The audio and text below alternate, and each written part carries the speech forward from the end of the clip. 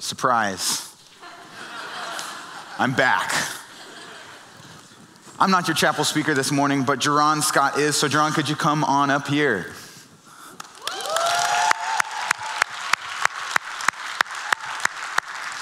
So Jerron is one of us. He is an Ozark alum, but he is passionate about teaching the word, preaching the word in the spirit of Christ. You're from Christ Church of Joplin, correct? I am. Sweet. Okay, and he's got one loving wife, Chelsea. This is true. This is true. This is the way.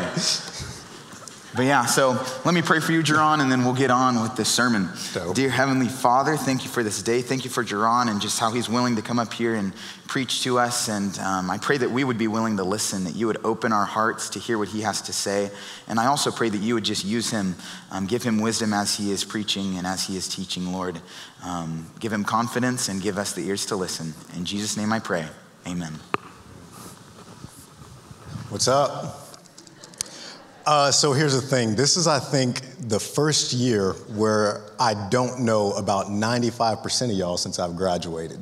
So quick introduction. My name is Jerron, like Noah said. I pastor a church here in town. And here's the thing about me. I come from a place where y'all talk back to me while I preach. And so I know there have got to be at least 10 of y'all in here that come from a place like that. So I'm not going to ask everyone to do that, but those of you who have that inclination, please feel so comfortable as to do that.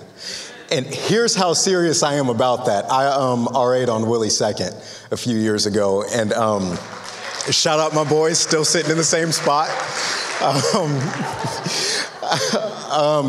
Here's how serious I had a boy on my floor who we made a deal that he could come to dorm devos 10 minutes late with Taco Bell if he promised to talk back to me when he got there. And we had this deal going on for 2 years. So that's how serious I'm about that. I'm gonna need y'all to talk back to me. Sound good? Dope. Deuteronomy chapter 5. We'll be in verses 19 and 20. Deuteronomy 5, chapter 19 and 20. Before I read this, I'm gonna pray really quick. Father, thank you for gathering us to yourself. Thank you for calling us to yourself in general. Thank you for life with you. Thank you for moments like this where we can gather around your word, where we can worship you, where you're here present, Spirit, right now. Open our minds, open our hearts. We need to hear you. Amen. Deuteronomy chapter 5, verses 19 and 20. It says, "And you shall not steal, period. And you shall not bear false witness against your neighbor, period." And you shall not steal, and you shall not bear false witness against your neighbor. For the sake of our time together, I want to give you a framework for how to look at what we just read. So Moses in Deuteronomy, I'm sure most of you know this, what he's doing is he's playing back the mental tapes of Israel's marriage ceremony with God. He's playing back the time where in the book of Exodus, God has Israel at Sinai and they're going through this marriage ceremony. This is after God had decided that he wanted the Hebrew people to be his bride. This is after he had walked into Egypt, beat down on their abusive lover of 400 years, walked them out of Egypt, walked them through the desert. He got down on one knee on the top of the mountain and he said, "You saw how I treated you back then. That's how much I care for you. You be mine, I'll be yours." They said, "I do." And by way of these 10 commandments, God and the people of Israel, they're committing to love commitments. They're committing to vows. And the special thing about these vows that Israel is committing to is that God wrote them himself for her. He's saying, this is how you can love me. And with every commandment, they say, "I do, I do, I do, I do, I will." So what I want to do is I want to lift up these 2 commandments that we just read as pictures of what loving God could look like. That's actually going to be our topic or our title for today, what love could look like. Sound good? So the first thing I noticed when I was reading this is that these pictures of love were less about what is happening and more about what's not happening. You see what he said? He said, "How do you want to love me? How can you love me? Do not steal. How can you love me? Do not bear false witness.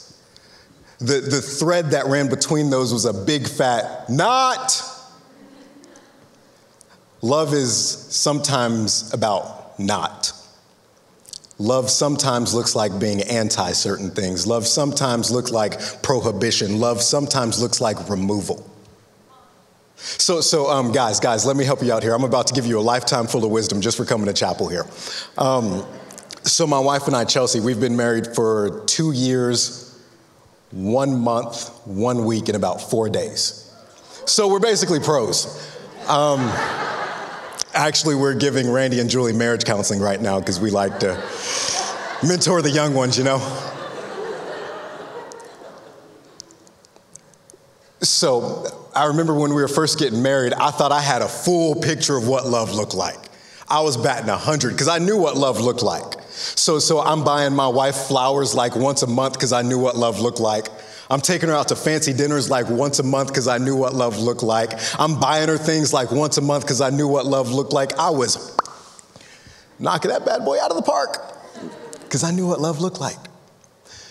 But then one day, my wife was at work late and I'm at home bored, so I thought, ain't nothing else to do, I might as well wash the dishes. So I'm washing the dishes. And in the middle of me washing the dishes, she walks into the house and she faints just as much as she faints when I buy her flowers. And then she proceeds to tell me, shout out girl, whoever her guy is, take notes. Amen, brother.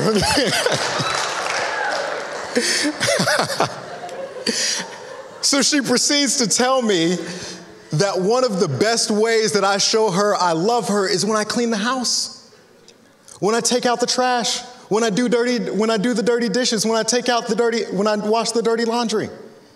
And I'm like, girl, I'm trying to give you this Ryan Gosling and you talking about doing dishes? I learned that the other part of the picture in terms of love looks like cleaning the house. Boys, take notes. The other part of the picture of what love looks like cleaning the house. This is a good word for grooms, but this is also a great word for the bride of Christ.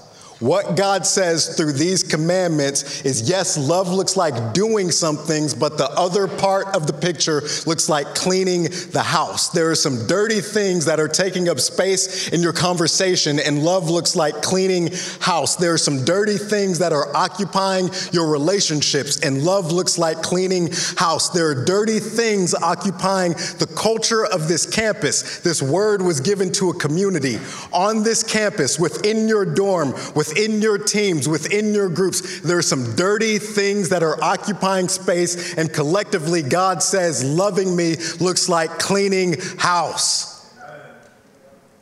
Love looks like cleaning house. I like God because this passage shows me that he's a particular kind of husband. He's the kind that'll not leave you to dry to figure it out yourself, but he'll point at something and he'll say, that's what I want you to clean. That's what I want you to clean. He gives us two things in these two verses of what he's pointing at for us to clean. We're about to talk that talk. The first thing he points at is manipulation. Verse 19, God says, how do you love me? You shall not steal. Stealing is taking illegitimate control of something. So some of y'all are old enough that you watch VeggieTales and you remember the episode when King George took Thomas's ducky. King George took illegitimate control because that was Thomas's ducky. But I read a guy a few weeks ago, he helped me out, and he said, this specific law and the law, while yes, it's talking about not taking illegitimate control of people's stuff, it's more so leaned towards not taking illegitimate control of people. For example, in Exodus chapter 21, I believe, God says, if you're going to steal someone's property, you got to give that back and then some.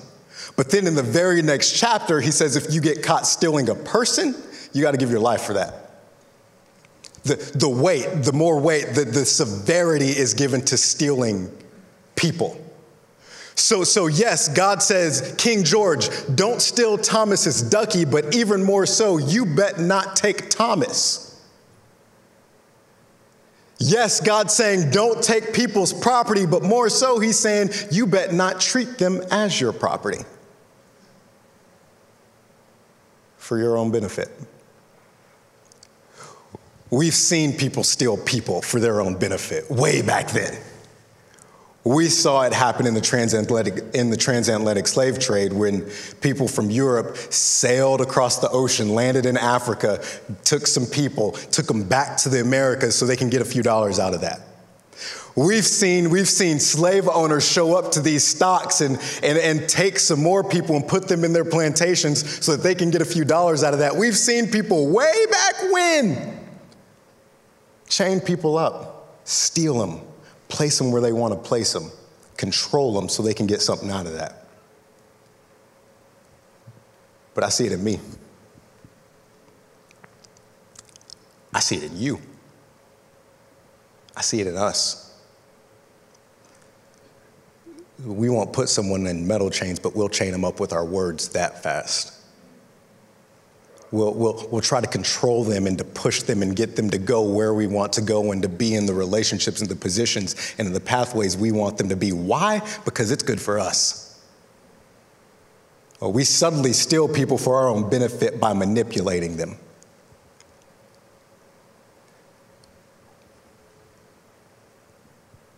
When some of you are trying to force somebody to be in a relationship with you, when we use our emotions as a way to get someone to do what we want them to do just because we're mad. Here's this one. We're good at this one because we're all at Bible college. When we say, God told me blank about you. That's that draw 4 card Nuno that we like to use. That's stealing. And the difference, hear me, the difference between stealing and controlling someone and trying to be a good friend for them, that thin line is integrity and motivation.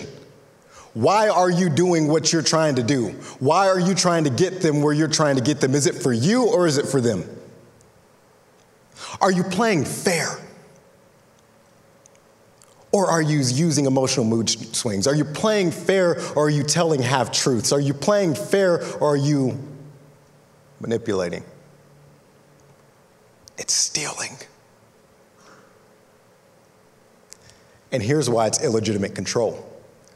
Because when King George took Thomas's ducky, that was Thomas's ducky to control. When we manipulate people, that's God's person to control. When we're manipulating, we're walking right up to the throne of God, putting our hands on his property and walking them and taking them where we want them to go. And God says, if you want to love me, we've got to start by cleaning house and getting rid of the manipulation. Someone asked me how. Great question. Cleaning looks like replacing. You can't just stop something for the sake of stopping something. You got to stop something by starting something. This is what scientists will tell us. If you want to stop smoking, you start chewing gum. You got to start something to stop something. So here's what we got to do. We got to stop manipulating by starting to seek their best interest. As defined by God. Not what we think God wants. Not what we assume what God wants, but what God has already said he wants from them. What's he said in Scripture? Who's he said he's wanted them to be? Where has he said he's wanted them to go? How has he said how he wanted them to live? What has he said he's already intended for that person? Whatever the answer is to that question, then that should inform how we live our lives and how we treat them and how we interact with them. What's God say? You do that, you'll be good.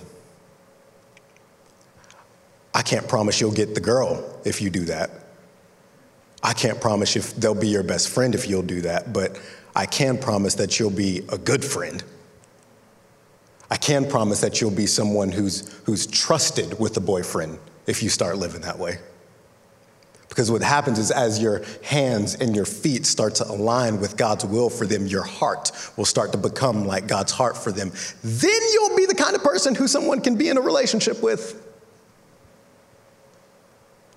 The first thing God says is he says, clean house of manipulation by seeking their best interest. And the second thing is clean house of character assassination. You hear what he said? How can you love me? Don't bear false witness. He's talking about the courtroom there. So here's what false witness is. So say Ruth was seen walking in front of Thomas's house the day Thomas's ducky went missing. So now Ruth is sitting in court on trial for the theft of Thomas's ducky.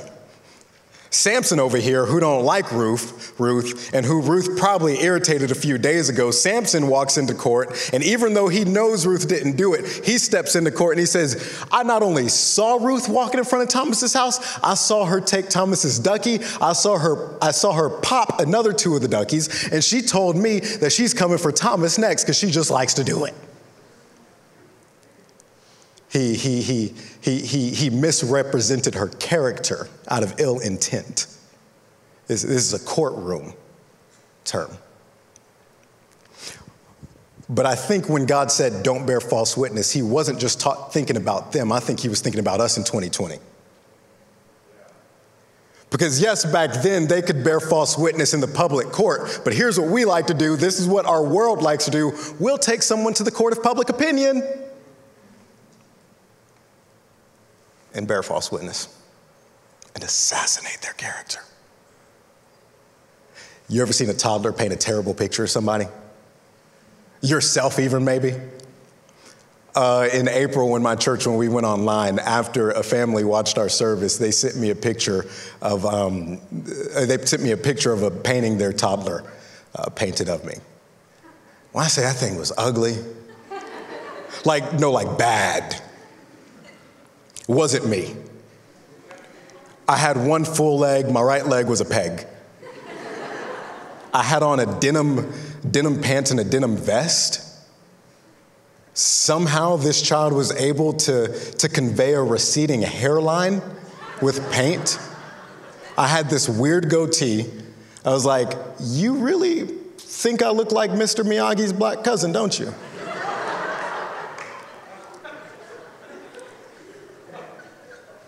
That thing was so inaccurate. For one, it's inaccurate because he exaggerated things like the size of my head. Another reason it's inaccurate is because he minimized things like the size of my triceps. Exaggerated, minimized. There's some stuff he just left out, like my hairline. There's some stuff he added, like a peg. Absolutely inaccurate. Then by the time someone actually gets done looking at this toddler's picture, you got to think, did you make this thing so ugly on purpose? It's kind of cute when toddlers do that, huh? It's cute when toddlers paint terrible pictures of people on accident with paint. It ain't cute when Christians do it with their words. The thing about a toddler is we know for the most part we think they did it on accident. Every time we do it, it's on purpose. How do I know? This is the world we live in. This is what we're being formed to do. You watch this on the news, get on Twitter. This is what CNN will do when they stretch stuff to make the Republicans look bad. This is what Fox will do to stretch stuff to make the Democrats look bad. This is what your aunt does when she shares that meme that she swears is legitimate news that makes someone else look bad. This is what the world we live in does. We exaggerate, we minimize, we leave in, we add out just to misrepresent somebody. This is the world you live in, so it's what you're taught to do. Oh, we'll walk into the dorms and do it real quick and exaggerate a story. we'll walk off campus and do it real quick and get in front of other people and tell a story that's twisted about this other person. Why? So other people can see them in the same negative light that you do. Because you want them to feel as mad about her as you do. Because I want them to think he's as ridiculous as I think he is. And here it is. We're not going to like this one. We're not going to like this. That character assassination is contributing to injustice. How's it contributing to injustice? When Samson goes and bears false witness about Ruth, the court punishes Ruth for a crime she didn't commit. That's injustice. And when we assassinate someone's character, falsely misrepresent them in front of our friends, and they buy into that picture, they start treating that person in a way they don't deserve. That's injustice. Even more so, when Samson walks into that court and character assassinates Ruth, he's leading the whole court. Everyone who thinks they're carrying out justice, he's leading them to commit a crime against Ruth because now they're giving damage to her that she didn't deserve. That's injustice. And we will cause a whole dorm, a whole friend group, other people to sin against other Christians. Because we're mad at that person? That's injustice. God says, you want to love me? We got to clean house. We got to clean house of that thing. How do we clean house of that thing? Tell the true story. What happened? They said this. What happened? They did that. What happened? This is how it made me feel. That's what I know. That's how I'm going to tell it. I'm not going to exaggerate. I'm not going to minimize. I'm not going to add. I'm not going to subtract. This is the true story. But here's where we'll get in trouble. Because 9 times out of 10, we don't know their intentions. And we'll color in those blanks. Normally, and most often in a negative light. We'll tell the worst story. They said that because they wanted to hurt me. That professor walked by me because they don't like me. They said that they gotta be racist. Gotta be. But here's the thing, you don't know their intentions. And it's only doing bad to try to fill in those blanks with the worst story.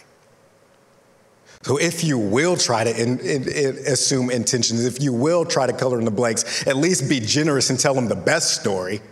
They said this, I'm going to assume they weren't thinking to hurt me. I'm going to assume it was an accident. They did this, I'm going to assume they were busy. I'm going to ascribe the best intentions to them because that's what we, people of God, do. We're generous in our judgments. That'll protect that individual. That'll protect the community. You're about justice? Tell the true story. You want to be a good friend? Tell the true story.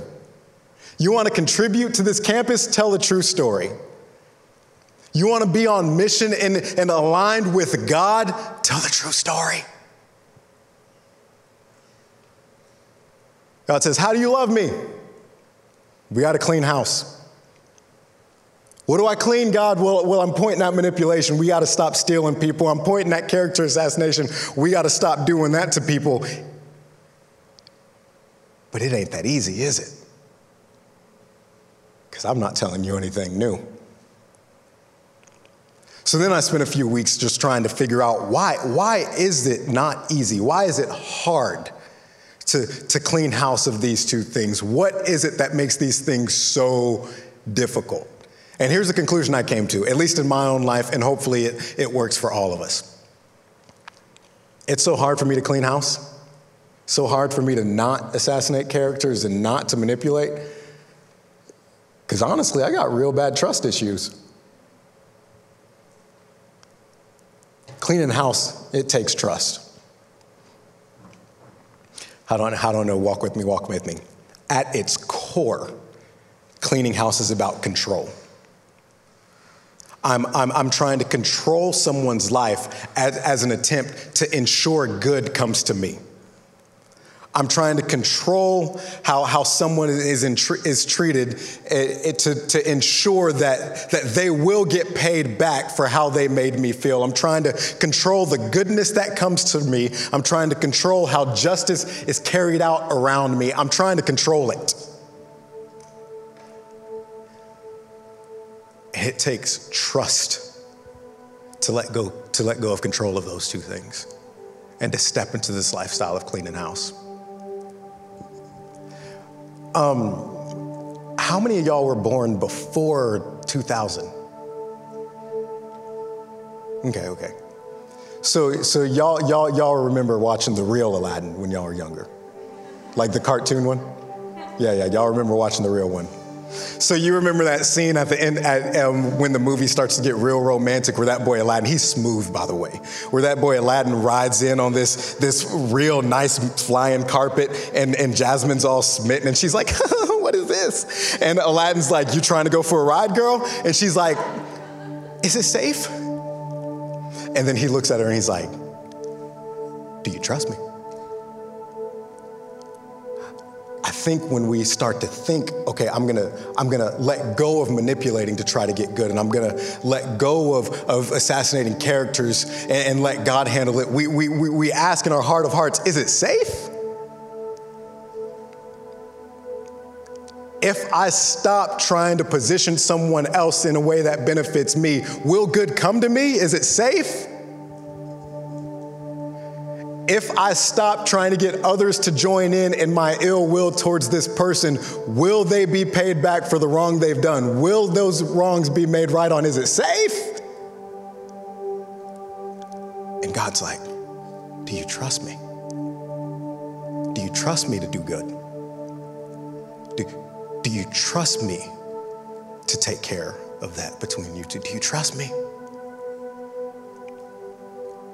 I took off from work this morning to come all the way here to tell you he is an absolutely undeniably trustworthy father.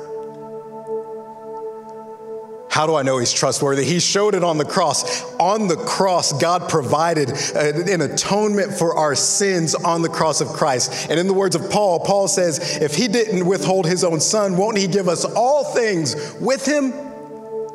The cross is the proof that God will provide good for his people. That means you.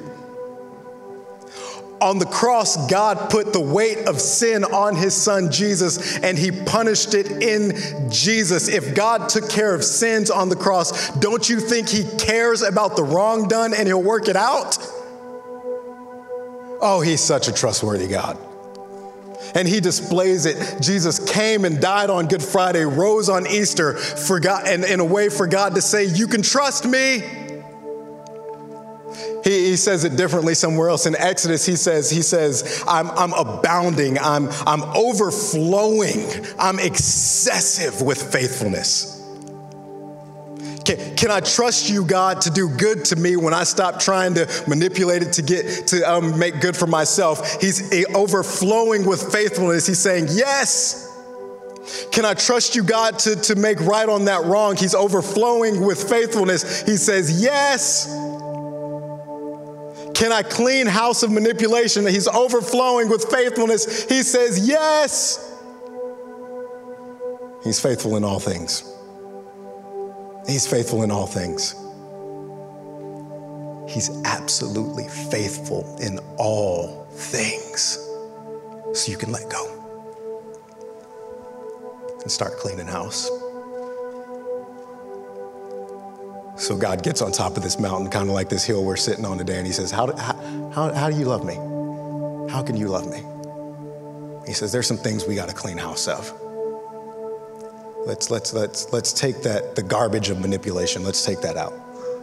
Let's wash the character assassination away. Let's clean that out.